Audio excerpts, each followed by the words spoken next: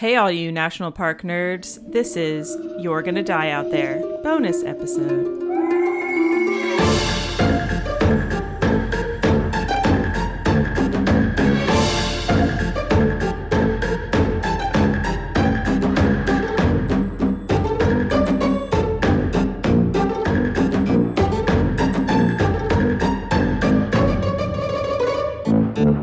Welcome back, nature nerds. It's Megan and Jen here for your bonus Patreon episode of June. The June episode, which is coming out the first week of July because there's been a lot of things going on. A lot of things going on. Number one on the list of things going on is that Italy beat Belgium in the World Cup to get to the finals. I mean, I'm not following at all, but you told me about it today. So, well, because, you know, I recently discovered that I'm Italian, and my Italian dad wrote to me wearing his Italia regalia soccer and let's just make it clear that he is first generation Italian. First generation Italian American. You are second generation. That is correct. Yes. So, which is amazing. Yeah, and I did paint my nails in the colors of the Italia football team. Guys, it was really cool. Pretty glorious. And I think that's what pushed them over the edge to get into the finals. Pretty sure your nails were the thing. Yeah, definitely. They caught wind of that and they're like, well, we got to do this. We got to do this. You know what? We have a new Italian on our hands here. We got to go all out. We got to win it for her. Appreciate it.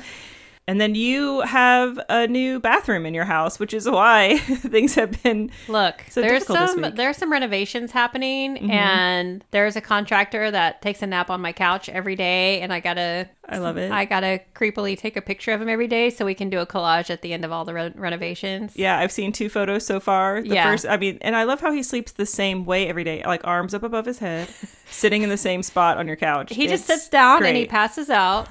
It's like siesta, and then he wakes up. I mean, he does a great job. So, I mean, no complaints. I'm like, dude, have your nap. It's all good. I feel that. Yeah. Maybe he does a great job because he takes a nap. I feel like we all need to do that. I think it's something we should start. Absolutely. Yeah. There's been a lot of renovations, and there's like some new family came to stay with us. So there's been a lot of moving things around the house. Anyway, lots happening at my house. So it's been difficult to find a time to sit down and research my stories. I mean, research is important. Hours and hours upon hours of research, guys. I mean, let me tell you, it's a thing. I apologize. But we're happy to be here with our June bonus episode. I think you guys will like this story.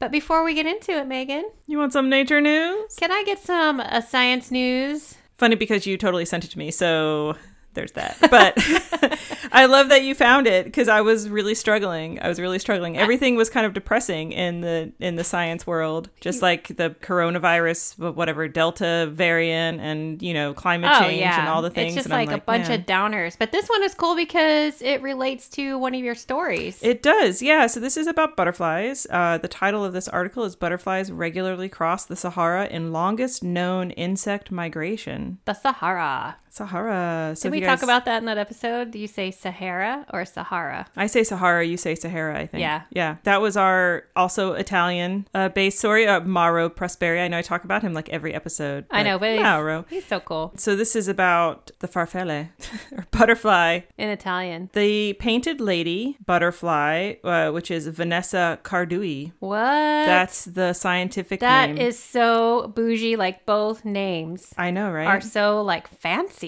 They have been shown for the first time to be capable of making 12,000 to 14,000 kilometer round trips. It is the longest insect migration known so far. Part of that trip is over the Sahara. This find is kind of cool because it helps scientists understand about how insects, especially pollinators and even pests, and how diseases get moved around, how they can move things, like how they spread throughout. Oh, yeah. Right. Tom Oliver, he's a professor and ecologist at the University of Reading, and he's the co-author of the study. He said, quote, "We know that the number of painted lady butterflies in Europe varies wildly, sometimes with 100 times more from one year to the next. However, the conditions that caused this were unknown, and the suggestion the butterflies could cross the Sahara Desert and oceans to reach Europe was not proven. This research shows this unlikely journey is possible, and that certain climate conditions leading up to the migration season have a big influence on the numbers that make it." So I guess maybe climate is playing Right. a role in them being able to travel so far. So this could help predict movements of other insects, including pests or like invasive insects. So just like how climate change is changing like the altitude to which mosquitoes can get to now, like this might be another indication of how climate change is going to be reshaping how insects travel and how invasive insects get from one place to another. Like bees. Like bees. Yeah. Murder wasps. Murder wasps. hornets. Murder hornets. Whatever they're called. And what were those tarantula hawks? They're really beautiful little butterflies. Yeah, they are very beautiful. They look kind of like a monarch with like a little bit of a moth in the middle. You know, like they're kind Yeah. of fuzzy looking, They're but cute. they're cute. They're cute little I butterflies. just think it's amazing that they can make it that far over the Sahara in that heat. Yeah. That's interesting. And you know, that story, and I didn't send it to you for this reason, but it is nice how it fits into my story today because I'm going to be talking about a desert area, but in the US. cool. If you're ready, we'll just jump right in. I'm super ready. Let's do it. Okay. So I'm actually going to take us, and we're going to jaunt on back over to California to the Joshua Tree National Park. Have you been there? I have never been there. I've always wanted to go there, but I feel like I'm not cool enough. You know what I mean? No, I don't. Oh, well, I feel like people who go to Joshua Tree are just like super cool people. No, everybody can go there. Oh, well, that's good. It doesn't matter, Megan. You don't have to be cool to go to Joshua Tree National Park. I don't have You enough are Patagonia accepted in equipment. any park. No, because there's just like quick Any day park. hikes there. That's You can true. go camping there. I'll tell you all about it. But let me just tell you, I stopped there once and it was so quick. It was like, we're at Joshua Tree National Park, and we jumped out and we were like, oh, there's a Joshua Tree, and took a picture and jumped back in the car. And it was a really long time ago on a drive. We were kind of doing like a cross country thing and drove through that area. So I don't feel like I've fully experienced it, but officially, I guess on the books, I've been there. Okay, this is going to sound really stupid. There are Joshua trees? Yes, just like the U2 album. So for those of you, like Megan, who aren't familiar with Joshua Tree National Park, I'm going to give you a little bit of infos. It's located in southeastern California, just east of Los Angeles and near Palm Springs. Which, have you ever driven by Palm Springs? I It's have. super random. I have never, but I did watch the movie Palm Springs on Hulu, and it was great. I did not watch that movie. I don't even know what it's about. It's so good. It's about time travel. You should watch it. It's Oh, very funny. Andy interesting. Samberg. I love him. Kind of like my number one celebrity crush. What's his name? Andy Samberg. He was in SNL. He did Dick in a Box with Justin Timberlake. We're on a boat, The Lonely Island. Oh, okay. And he's in that series, He has Brooklyn a very Nine-Nine. boyish face. I love him. Yeah. Yeah, I was devastated to find out that he was married. I'm sorry.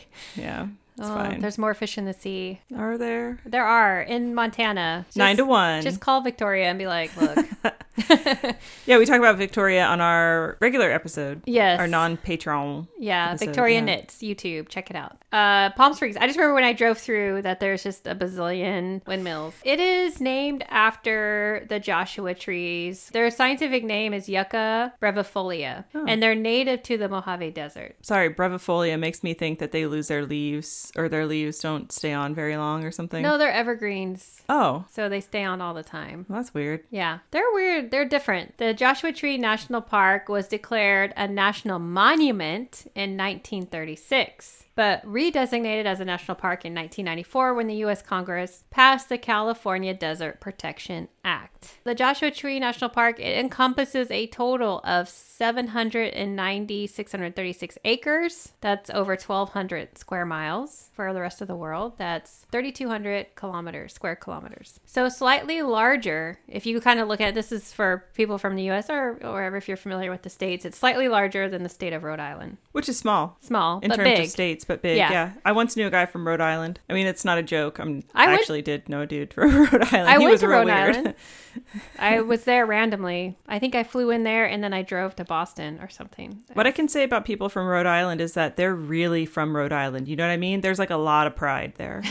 Yeah, it's like a thing like Delaware. It's a thing. Yeah. Yeah.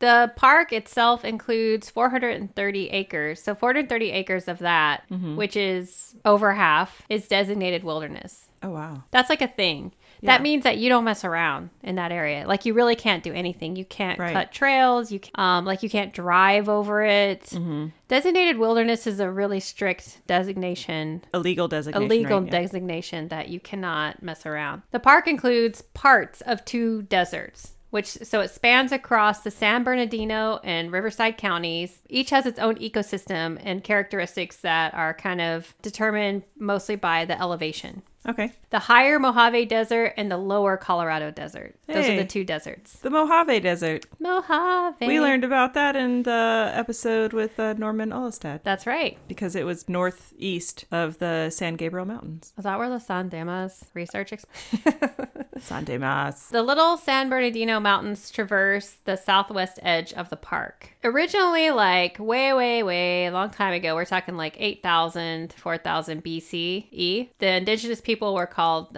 Pinto, P-I-N-T-O people. They're the earliest known inhabitants of the area, and they lived and hunted there. That's cool. Later residents included the Serrano, the Cahuilla, and there's also the Chemehuevi people. I think I just murdered all of those, but I did my best. All three of those tribes, I guess indigenous people, they lived at some time in small villages near water. Of course. Yeah. And they were hunter-gatherers. They subsisted on plant foods and small game, amphibians, and reptiles. And then later, a fourth group, the Mojaves, used the local resources when they traveled along trails between the Colorado River and the Pacific coast. Once we get into the 21st century, there was a small number of all four of those people living in the region near and around the park. There was also the 29 Palms Band of Missions Indians, which is what it's called. So I don't know if they changed that or they left it, but it's the descendants of those people, and they own a reservation in 29 Palms.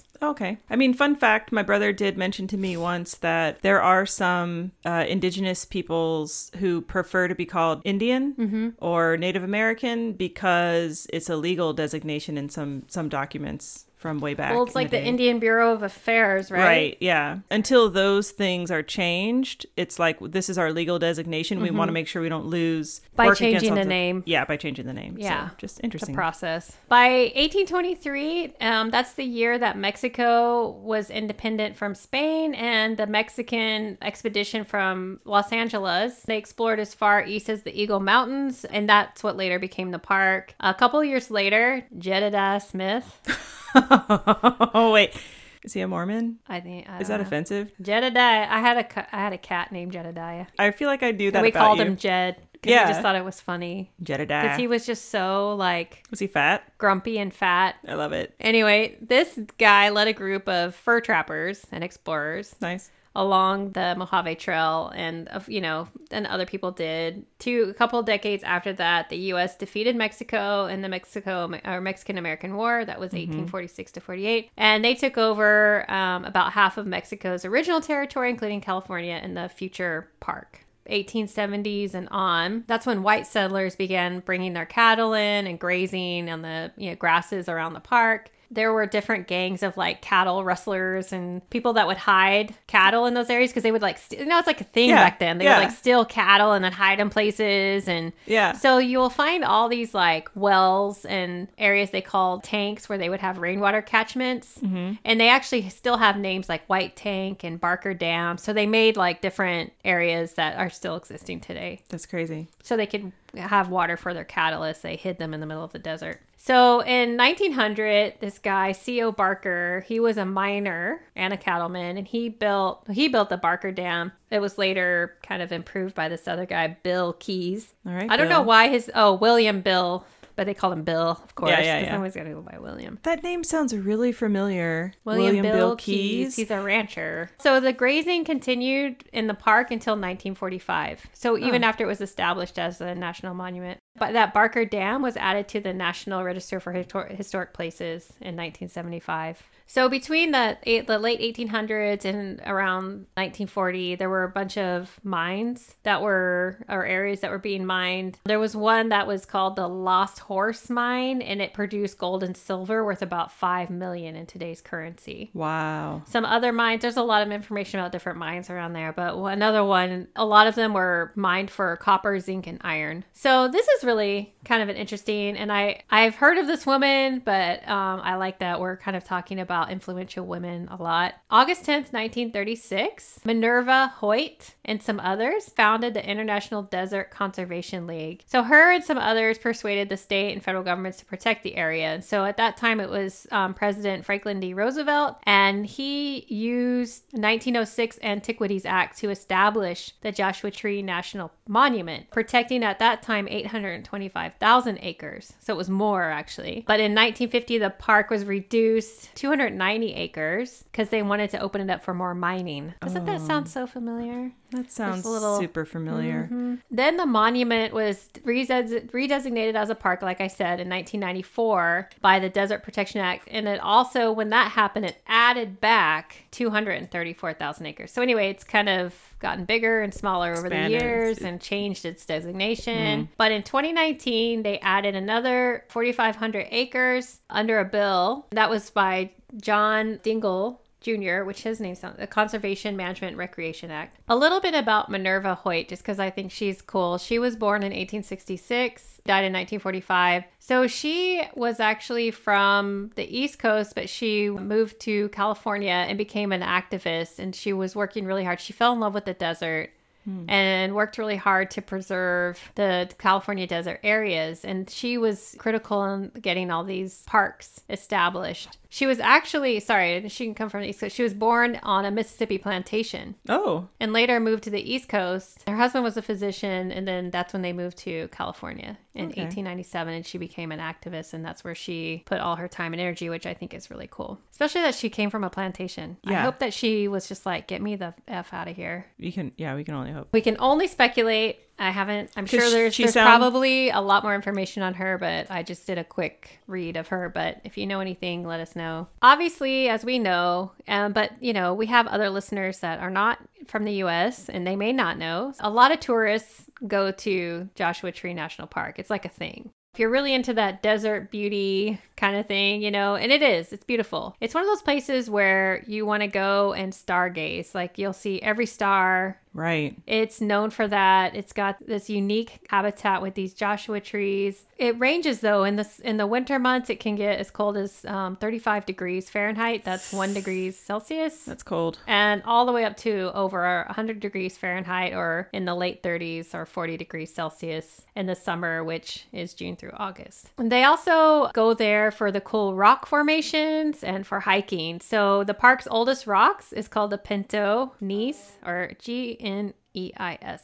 Someday your son will know all these things because he wants to be a geologist. That's true. And so probably he'll go there and he can tell us all the things. He's super into rocks. But yeah, the oldest rock is 1.7 billion years old. That's a damn old rock. Can you touch it?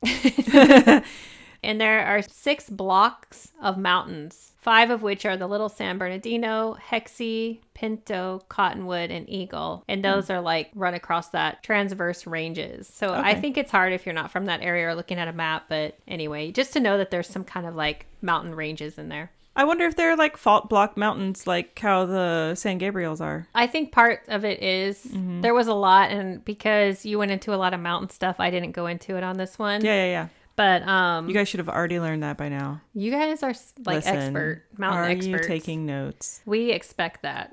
Pop quiz, everyone. So camping. People love to go camping there. There's 9 campgrounds in the park for you to choose from.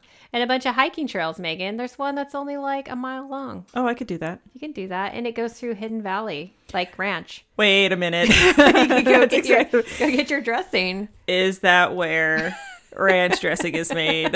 It is. You'll find like the ranch dressing trees. You know what? You just squeeze the sap and put it on your salad. Just ranch dressing. That sounds disgusting. It's all in the summer. It's really hot. It's just like the trees are like leaking ranch. It's just gross. It's all like coagulated. Ugh. Flies. That's disgusting. Don't go there, you guys. I'm just kidding. No. So the 1 mile, but you have to hike a mile to get your salad dressing. And then, but there's also longer trails, which you probably wouldn't opt for, that go up to 35 miles through like California riding and hiking trails. So I think people can ride horses or whatever through there. I wonder if you could ride bikes. I'm not sure. I didn't look at all the rules, but probably in some of those designated wilderness areas, you may not be able to. They're roller skating trails. There's probably not. You could try. You'd be like, oh, this is so hard. Just falling. Just falling everywhere. Let's talk about the Joshua tree itself. Yes, I am super interested in this tree now. Joshua trees are actually the world's largest yucca, and they're sometimes called yucca palms, tree yuccas, or the palm tree yuccas. It also bears the Spanish name azote de desierto. That was beautiful. Thank you. I took Spanish, and I am terrible. Anyway, but it also just means desert dagger. Oh. Because they look a little pointy, like the leaves on it. The name Joshua tree is commonly said to have been given to by a group of Mormon settlers. Oh. There's where Jedediah comes in, crossing the Mojave Desert in the mid-19th century. Because it's so unique to that area that it helped them know where they were in the desert. And the unique shape of the tree reminded them of some biblical story in which Joshua keeps his hands reached out for an extended period of time to guide the Israelites in their conquest of Canaan. Oh. Also, it has like shaggy leaves, and they provide like an appearance of a beard. Joshua trees aren't actually trees, but they are trees, but they're not trees because they're actually succulents. A type of plant that stores water. Okay, that's cool. They're desert plants. They look like trees because they're big, right? They're big. They get really big. They're native to the southwestern U.S. like Arizona, California, Nevada, Utah, and northwestern Mexico. And that range mostly coincides with the Mojave Desert geographical area. So it's considered one of the major indicator species for the desert. There. Oh, I didn't know that. That's and cool. It also occurs at certain elevations, from 400 to 1,800 meters, or 1,300 to 6,000 feet. Could they be considered an indicator species for climate change? Yes, and we'll get to that. Oh my God. So most of them are found within the boundary of the Joshua Tree National Park. That makes sense. Yeah. The oldest one is estimated to be approximately 1,000 years old. Wait, what? Yeah. They think that's kind of an outlier because they usually live to be about 500, but they're slow growing. So they only add about 2 to 3 inches a year. So it takes about 50 or 60 years for them to reach their full height. Because they're like in the desert, limited resources. They provide critical food and habitat to certain animals, particularly the yucca moths. They collect the tree's pollen and lay their eggs in the flowers. And also the caterpillars of the yucca moth eat the tree seeds. There's a symbiotic relationship there because without the moths, the trees would have a harder time reproducing. Right, yeah. Because they're essentially pollinating for them. Recent studies, and this is what you're talking about, show that they're dying off because of hotter, drier conditions. So fewer of the younger trees can become established.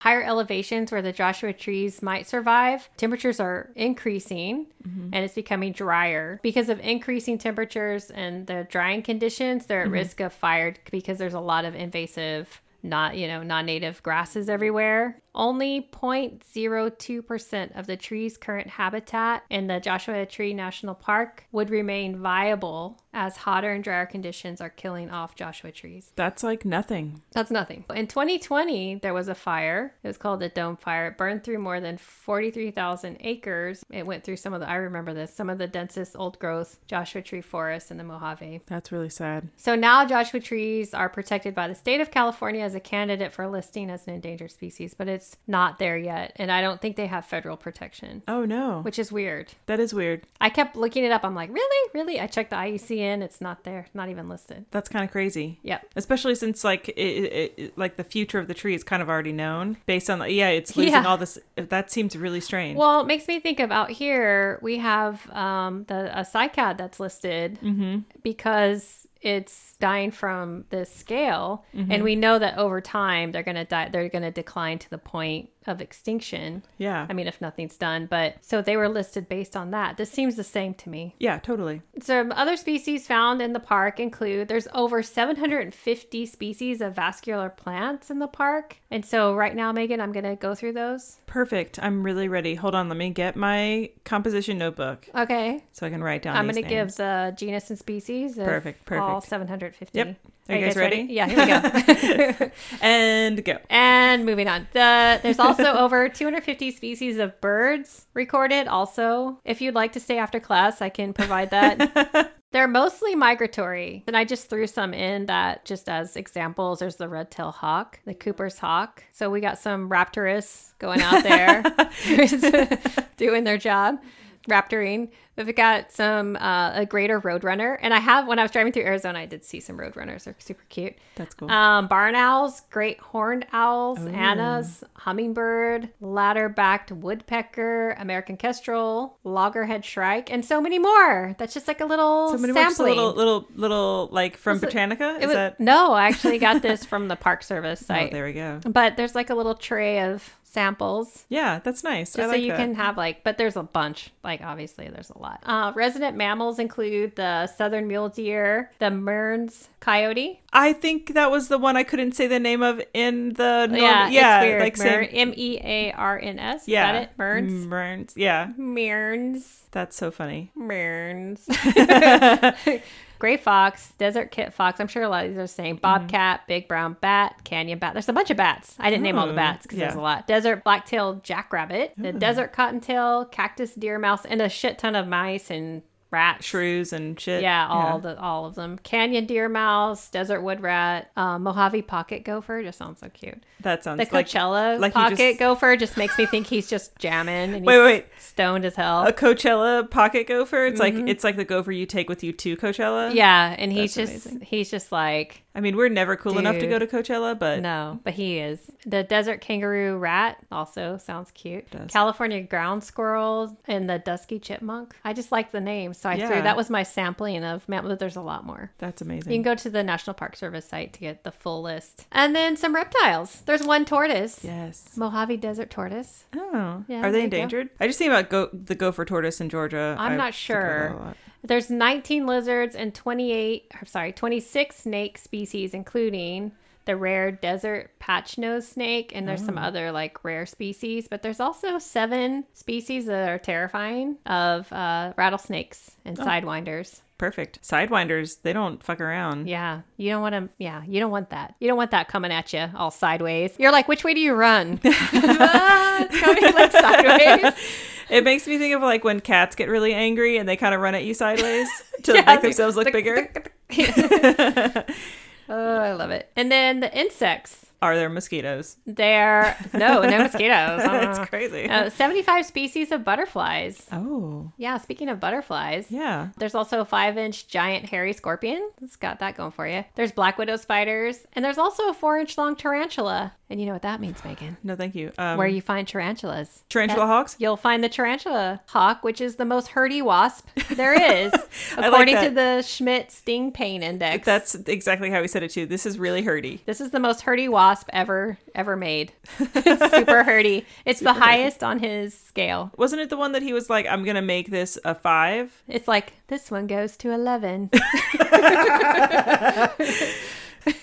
Should have said that in the original. That was a missed opportunity, but I got it here. So thank you, Schmidt Sting Pain Index. That's a 4. So now that you know everything you need to know about the Joshua Tree National Park, I'm super smart. Ready to plan your next camping trip or hiking trip there? I have to buy a bunch of Patagonia shit. Well, yeah, but it's all got to be in like that kind of peach color that everyone's really into right now. And like, I don't even know what you're talking about.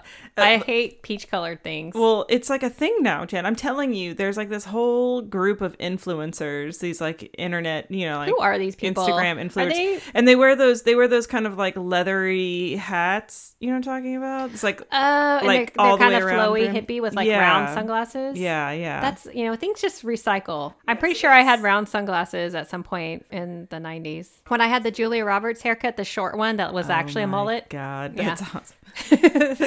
I don't know. But yeah, it's like a thing. Like people are into that kind of earthy tones. I'm not doing it, Megan. No, absolutely I don't care. not. This is where you hit an age where you're like, you guys can all go F off. Mm-hmm. I'm gonna wear my comfy shoes and what I like, and I don't care if it's mom jeans from like 1984. I'm wearing it. It's happening. Deal with it. Like I said, now that you know everything you need to know to plan your next camping or hiking trip, and you're going to either dress like, an outdated mom like me, or you're going to dress like a cool Gen Z. What are the new ones? What are the young people called? Yeah, Gen Z. Are they Gen Zs? Yeah. Let's if you want to dress like a Gen Z influencer, by all means, do whatever makes you happy. Be you. Be comfortable. Go out there. But make sure you survive, people. Yeah. Because I'm about to tell you a survival story.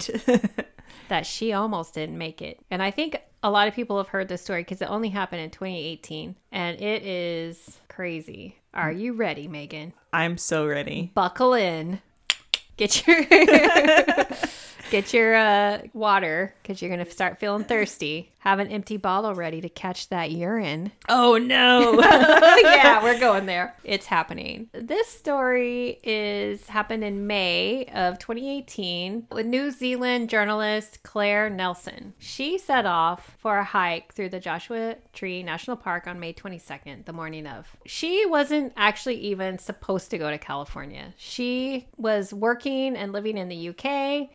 She was just kind of like over it, kind of working jobs, and she needed to kind of get away and find her purpose. And she decided she was going to do some traveling and do travel writing. She's a journalist. Mm-hmm. I know. That's why I always wish I could write, because I would think that would be so cool. So you could be like, food blogging. I would love that. I would be the worst. I'd be like, that was good. That sucked.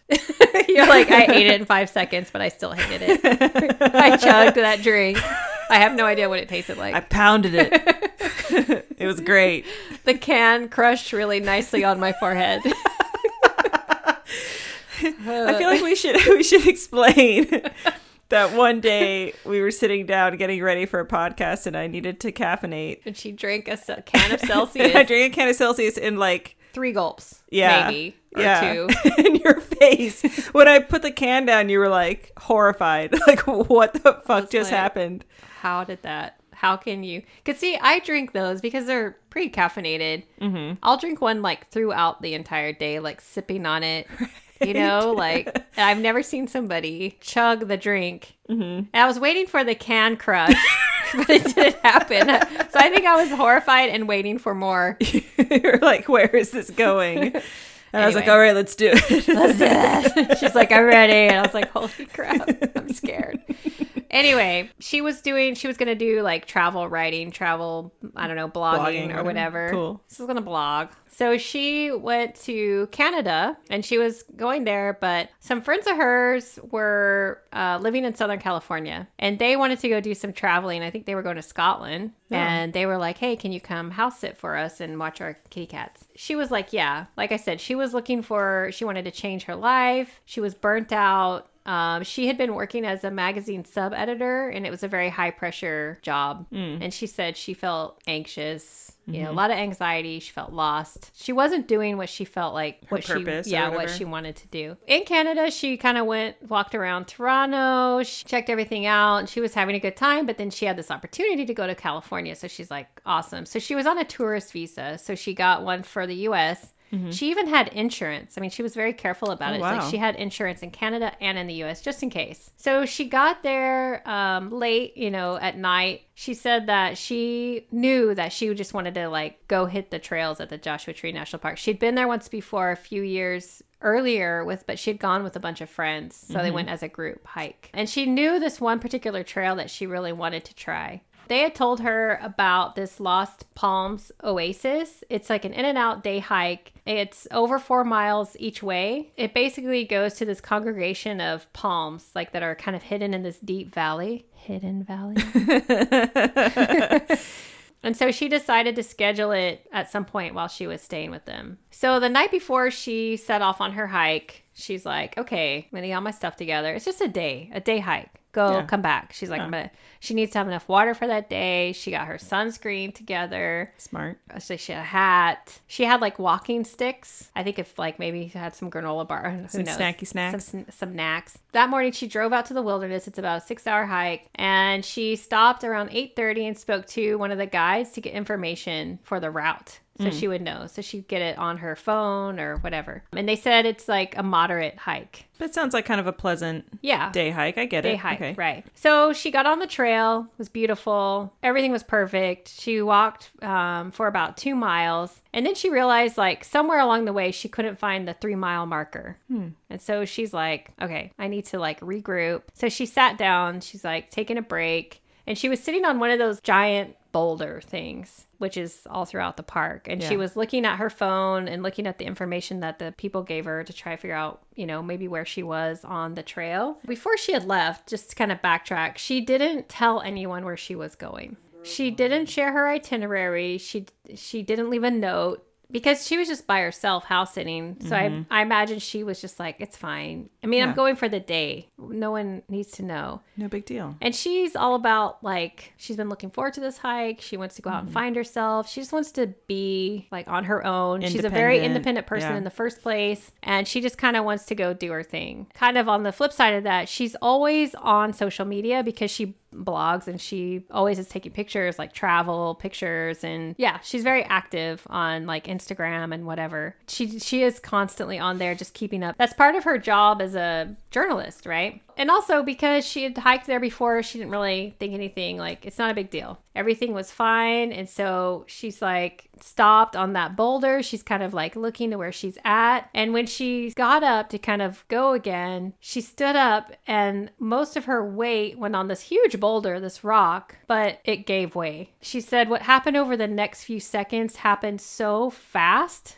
like within a second, that it was just done. So her right foot slipped and the boulders gave way and her fingers like kind of scrambled, like she was trying to like grab something to hold on to.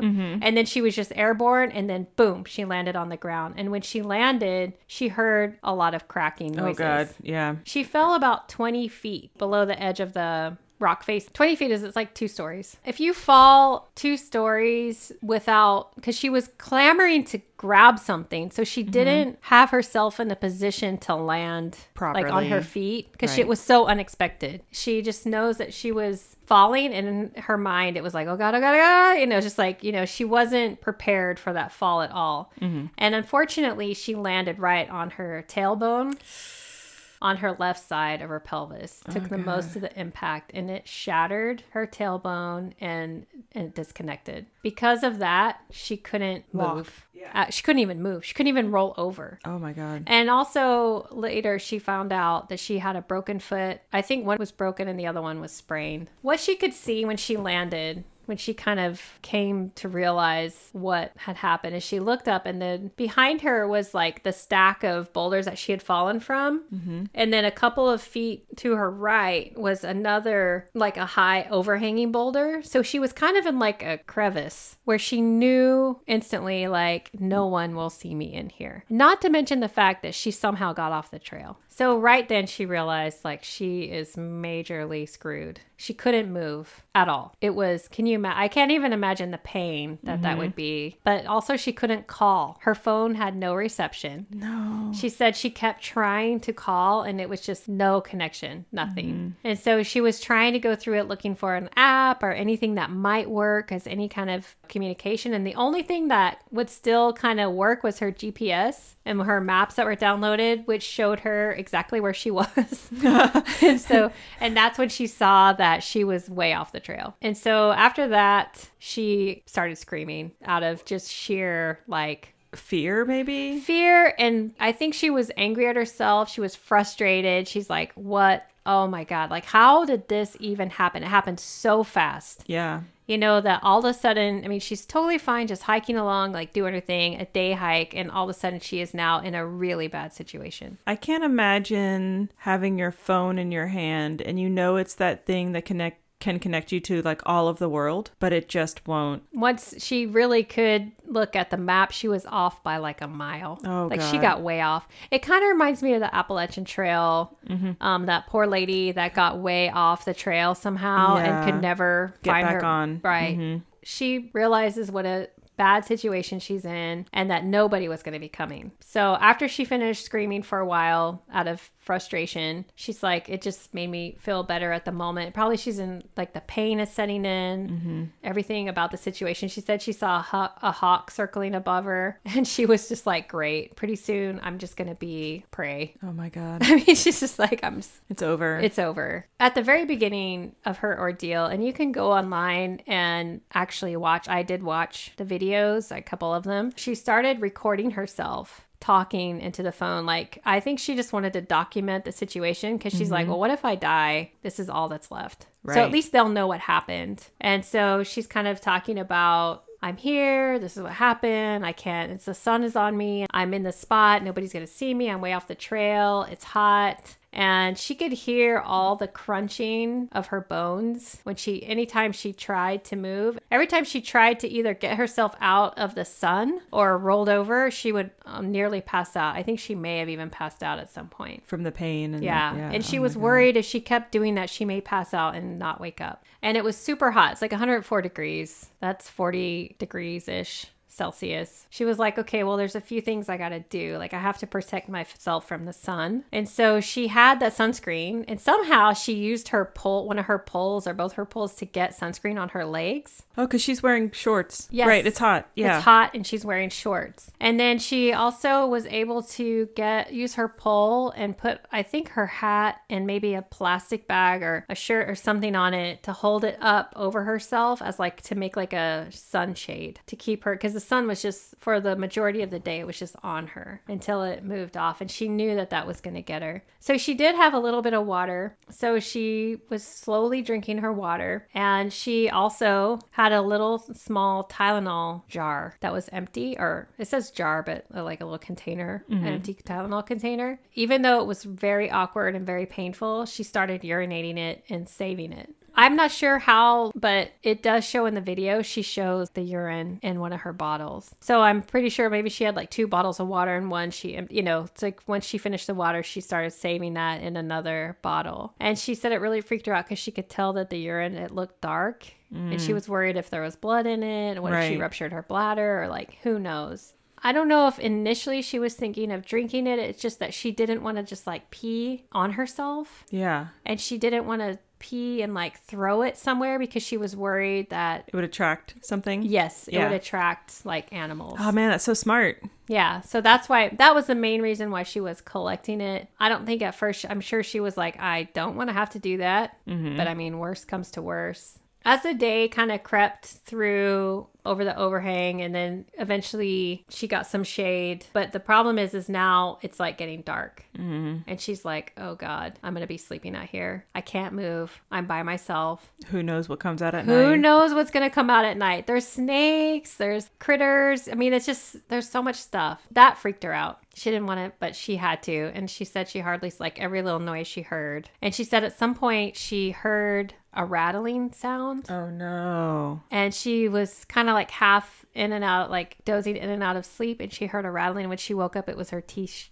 chattering because she was so cold. I know. This kind of reminds me of Lost at Sea stories where it's like so hot in the daytime and so cold at night. Yep. Yeah. Yeah, the desert. It's crazy like that. Day 2. She made it through the night. Nothing got her. She said she must have fallen asleep eventually because at some point she woke up. The sun was coming out. So she was trying to ration her water as best as she could, but it was almost gone already because probably she was jamming through it while she was going. Like she was like halfway. She was getting to the halfway point. So I'm sure she was like, yeah, I'm good. I have enough, you know? I mean, we go on hikes here. We go to the field and stuff, and I bring 2 water bottles and a Camelback, and I drink through more than half of that within like the first hour and a half. Totally. Because I don't even think about that I might need this later. I just drink it. You just drink it. Yeah. It's funny because she said that, you know, in the back of her mind, she was like recalling stories of people lost at sea or lost in the jungle who had survived by drinking their urine. And she was like, isn't that right? Like, you can drink urine. But I'm sure in her mind, she's like, you can or you should, but how much? How many times? That's the question. Twice, right? Well, I think we figured out that Mauro did it a bunch of times and had the kidney issues. Yeah. And then the guy who was in the Australian outback, well, he had water. Yeah. So he was like good. But yeah, I think it's like you shouldn't do it very often. Did we kind of determine like twice? I think we were talking about, like twice through is probably. I think we read it. We looked it up. Well, anyway, twice, not thrice. But she was just kind of like, well, you know, this is the only option I have. So at some point when she ran out of water, and I don't know if this was on day 2 or day 3, but she did end up drinking her urine slowly. She said she just pinched her nose and she's like, it was like lukewarm. But I remember the guy, Ricky Bobby McGee.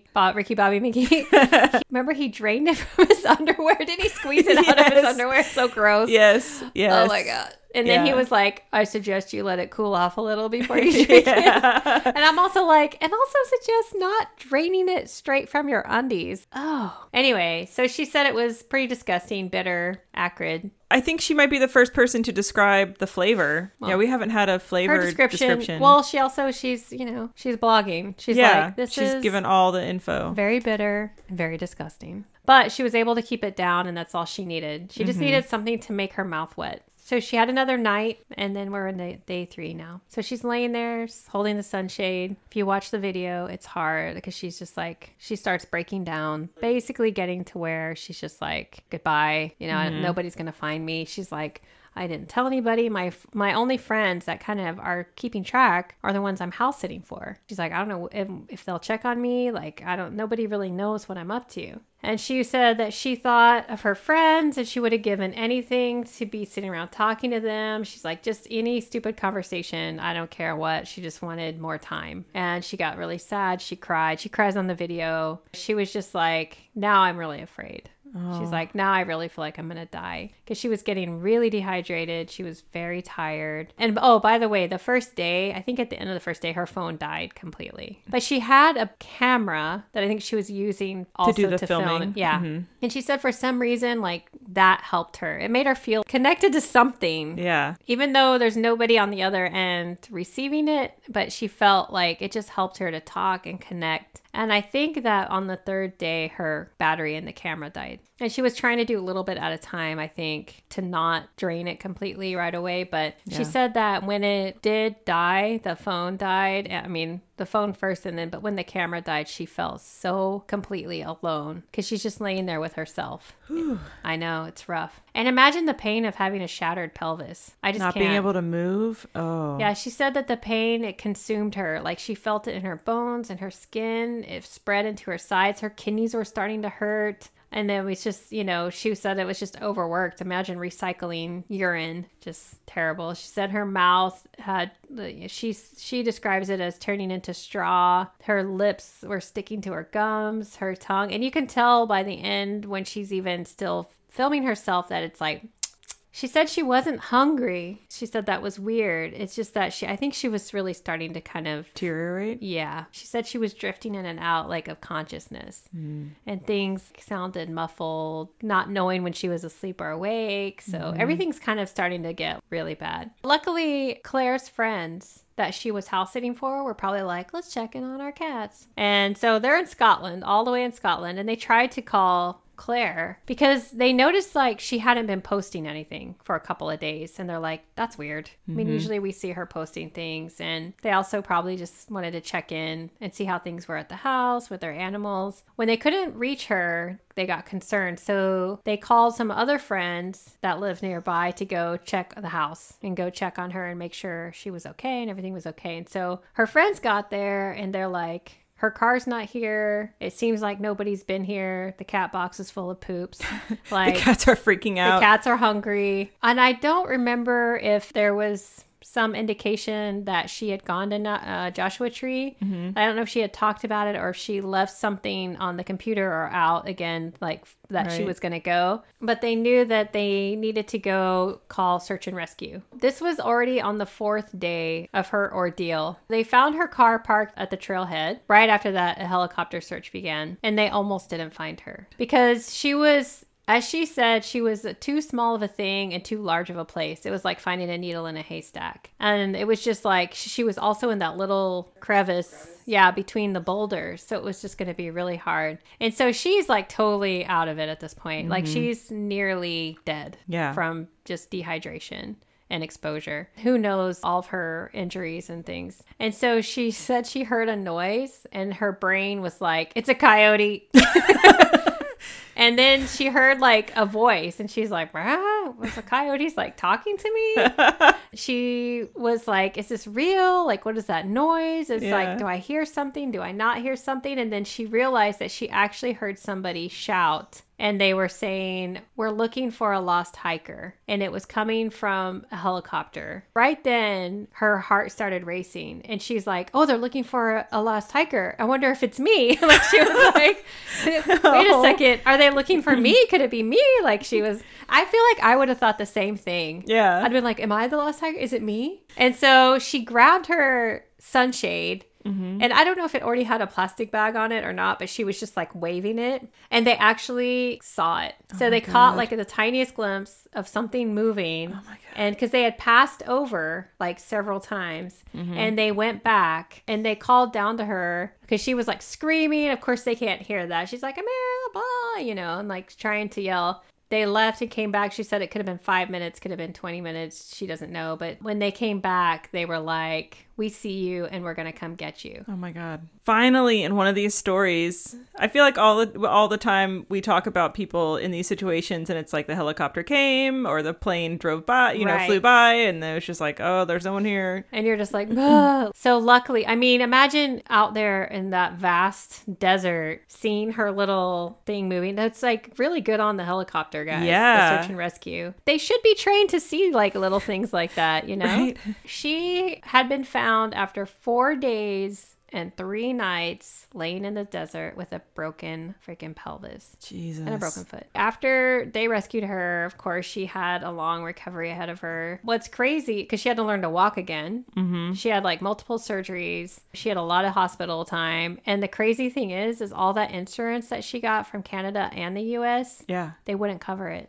No. And I don't know the circumstances behind it. All I know is that she had to set up a GoFundMe page. And she was just so bummed. And she's in so much pain. Her mom flew out from New Zealand to stay with her and help her. But it was just like that. And then here's all this crazy hospital costs. And then her recovery afterwards, and the insurance just failed. The U.S., man. I feel like that's the thing. There's so many like little clauses in there. If you fall into some water, you're okay. But if you fall off a boulder, we don't cover that. So yeah. What I kind of like about this story is that sometimes you set out to find yourself and something insane happens, which is not at all what you expected, not at all what you wanted, but somehow it makes all the difference in the long run. Yeah. On how you choose to live your life. And that's what happened to Claire. So before all this, it was she says a combination of fear and failure and a healthy dose of imposter syndrome. I guess she was always avoiding to apply for jobs because she thinks she wasn't good enough. And that's what she means by imposter syndrome. Yeah,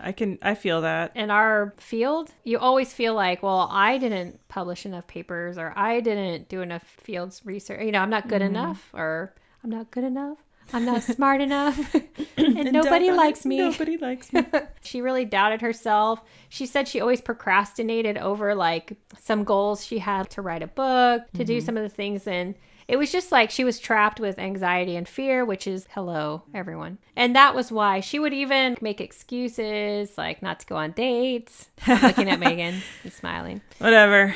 So it was like in her personal life and in her work life. And so she said she spent so much time being afraid that it was just kind of built into her life. When this thing happened and she was truly afraid to lose her life, it made all that other stuff seem like small potatoes. Yeah, that level of fear has to be, oh shit. Yeah. This is actual fear. This is actual fear. This is actually, I'm going to die. All that other stuff is just silly now. She said that she felt like she also had wasted so much time on social media and the internet, distracting herself from real interactions and real relationships with people. Man, I feel that.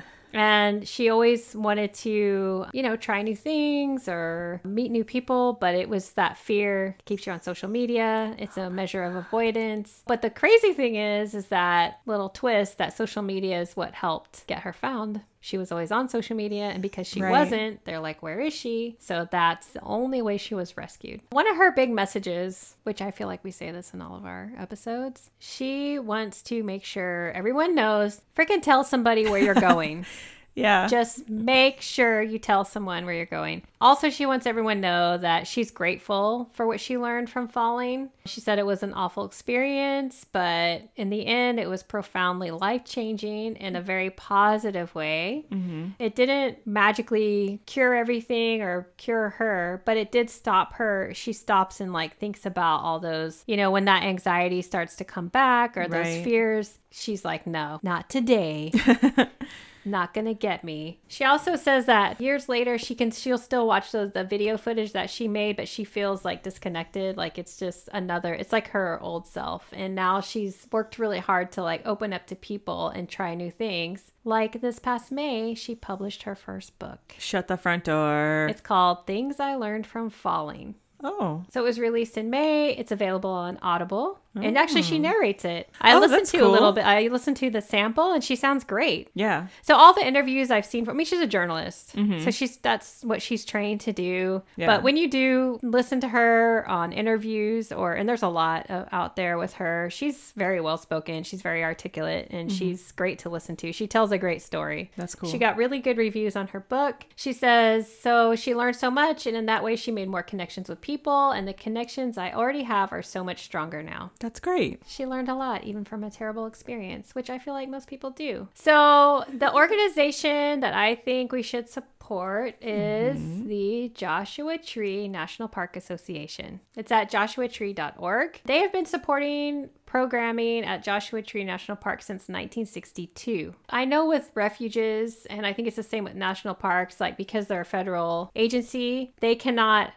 receive donations or, you know, have charitable things. There's a lot of limitations.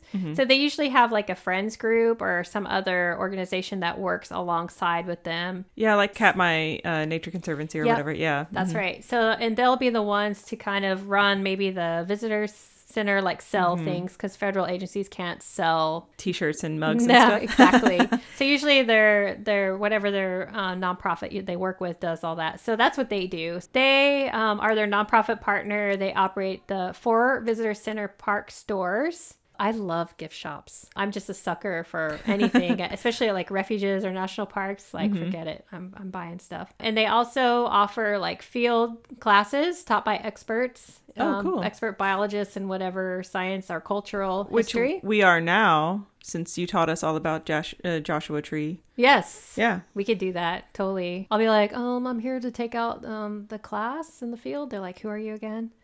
I'm like, I'm a raptorist. I'm an expert. I know all about Joshua Tree. But they also raise funds via donations and a membership program, so you can become a member. Oh, cool. Or just give straight donations. And all the links for all that stuff will be in the show notes, which I realize show notes aren't our actual notes. They're just links. Yeah. Took me a while to figure that out. I was like, what does this show notes mean? I was like, I'm not giving my notes. They're a mess.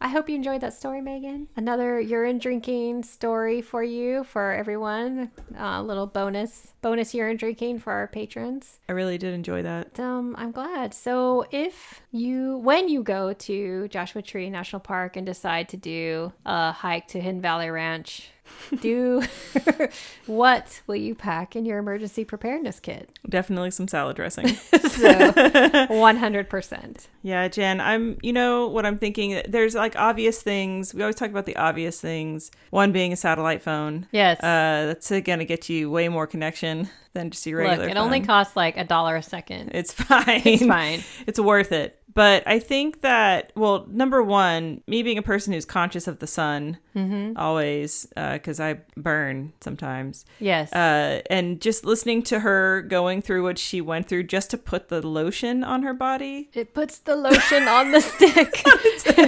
It's like, yeah. Yeah. I was like, God, that I was like, sucks. how did that work? Yeah. But, I mean, does she have like streaks from the stick? Is it that's just what like, I feel like you'd have some streakage. Yeah. Like it wouldn't get full coverage. Right. I think you need full body coverage clothing. I mean, personally, I don't hike. I do that anyway. Yeah. I always wear long sleeve, like turtleneck, big hat, like leggings all the way down. I don't buy those like 3/4 length leggings. I get the ones that go all the way down to. I get the 3/4, and then I have like the line. Yeah. Yeah, definitely some full full body coverage clothing. Of course. And then included in that would be some butt pads. So 100%. when I played derby, there were some people who had butt pads, and we would kind of make fun of them because it's not as like hardcore. But if you're going to be hiking and you might But if fall, you don't have if you don't have a lot of like extra on your butt, yeah, you need that extra. You need a little extra. Yeah. Just a little extra. Just say, I agree. A lot extra padding. Yeah. I'm thinking like obscene amounts of like padding. 2 to 3 inches. Butt pads and full body coverage. Butt pads. There you go. Yeah, that seems the safest. I like it. Add it to the list. Put it in the kit. And also, I like learning about Joshua trees. Now I know more about them. Too bad she didn't have a Joshua tree right there next to her she could just like eat off of. Because I'm sure if it's a succulent. They said that it's not really good for people to eat. Oh, okay. Well, but animals like it. I mean, the moths like it. Man, too bad there wasn't Tylenol in that Tylenol bottle she had. I was wondering if maybe she already ate it and drank it down with some water, and then that's why it was empty. Because if you're going hiking, you wouldn't take like a full bottle of anything. You know, it'd just be like, well, if I get a headache, I'm going to take a few. Right? I totally have a full bottle of Advil in my little hiking pack because I think about it a lot. I hate getting post-hike headaches. Oh, yeah. Yeah, it's the worst. And it's like I said, I hydrate a lot. Yeah. But I always too hot. get a weird, I think it's like a heat headache or something. I get those sometimes. So I always like pop some Advil on the way out. So you can survive. Yeah, so that I can go home and be able to do laundry. Well, patrons, I hope you enjoyed that episode. That was just for you and no one else. Yeah. And we thank you for your support, as always. Yes. And if you have any story ideas, send them in. Yeah, I mean, we're going to start thinking about July. It's already July, but we're going to start thinking about the July episode. It's going to be Megan. So if you have something that you really want to hear about, throw some ideas. Maybe we'll put a post out about it on our Patreon. All right. Well, thank you, Jen, for a great story. And until next time, don't die out there. Bye. Bye.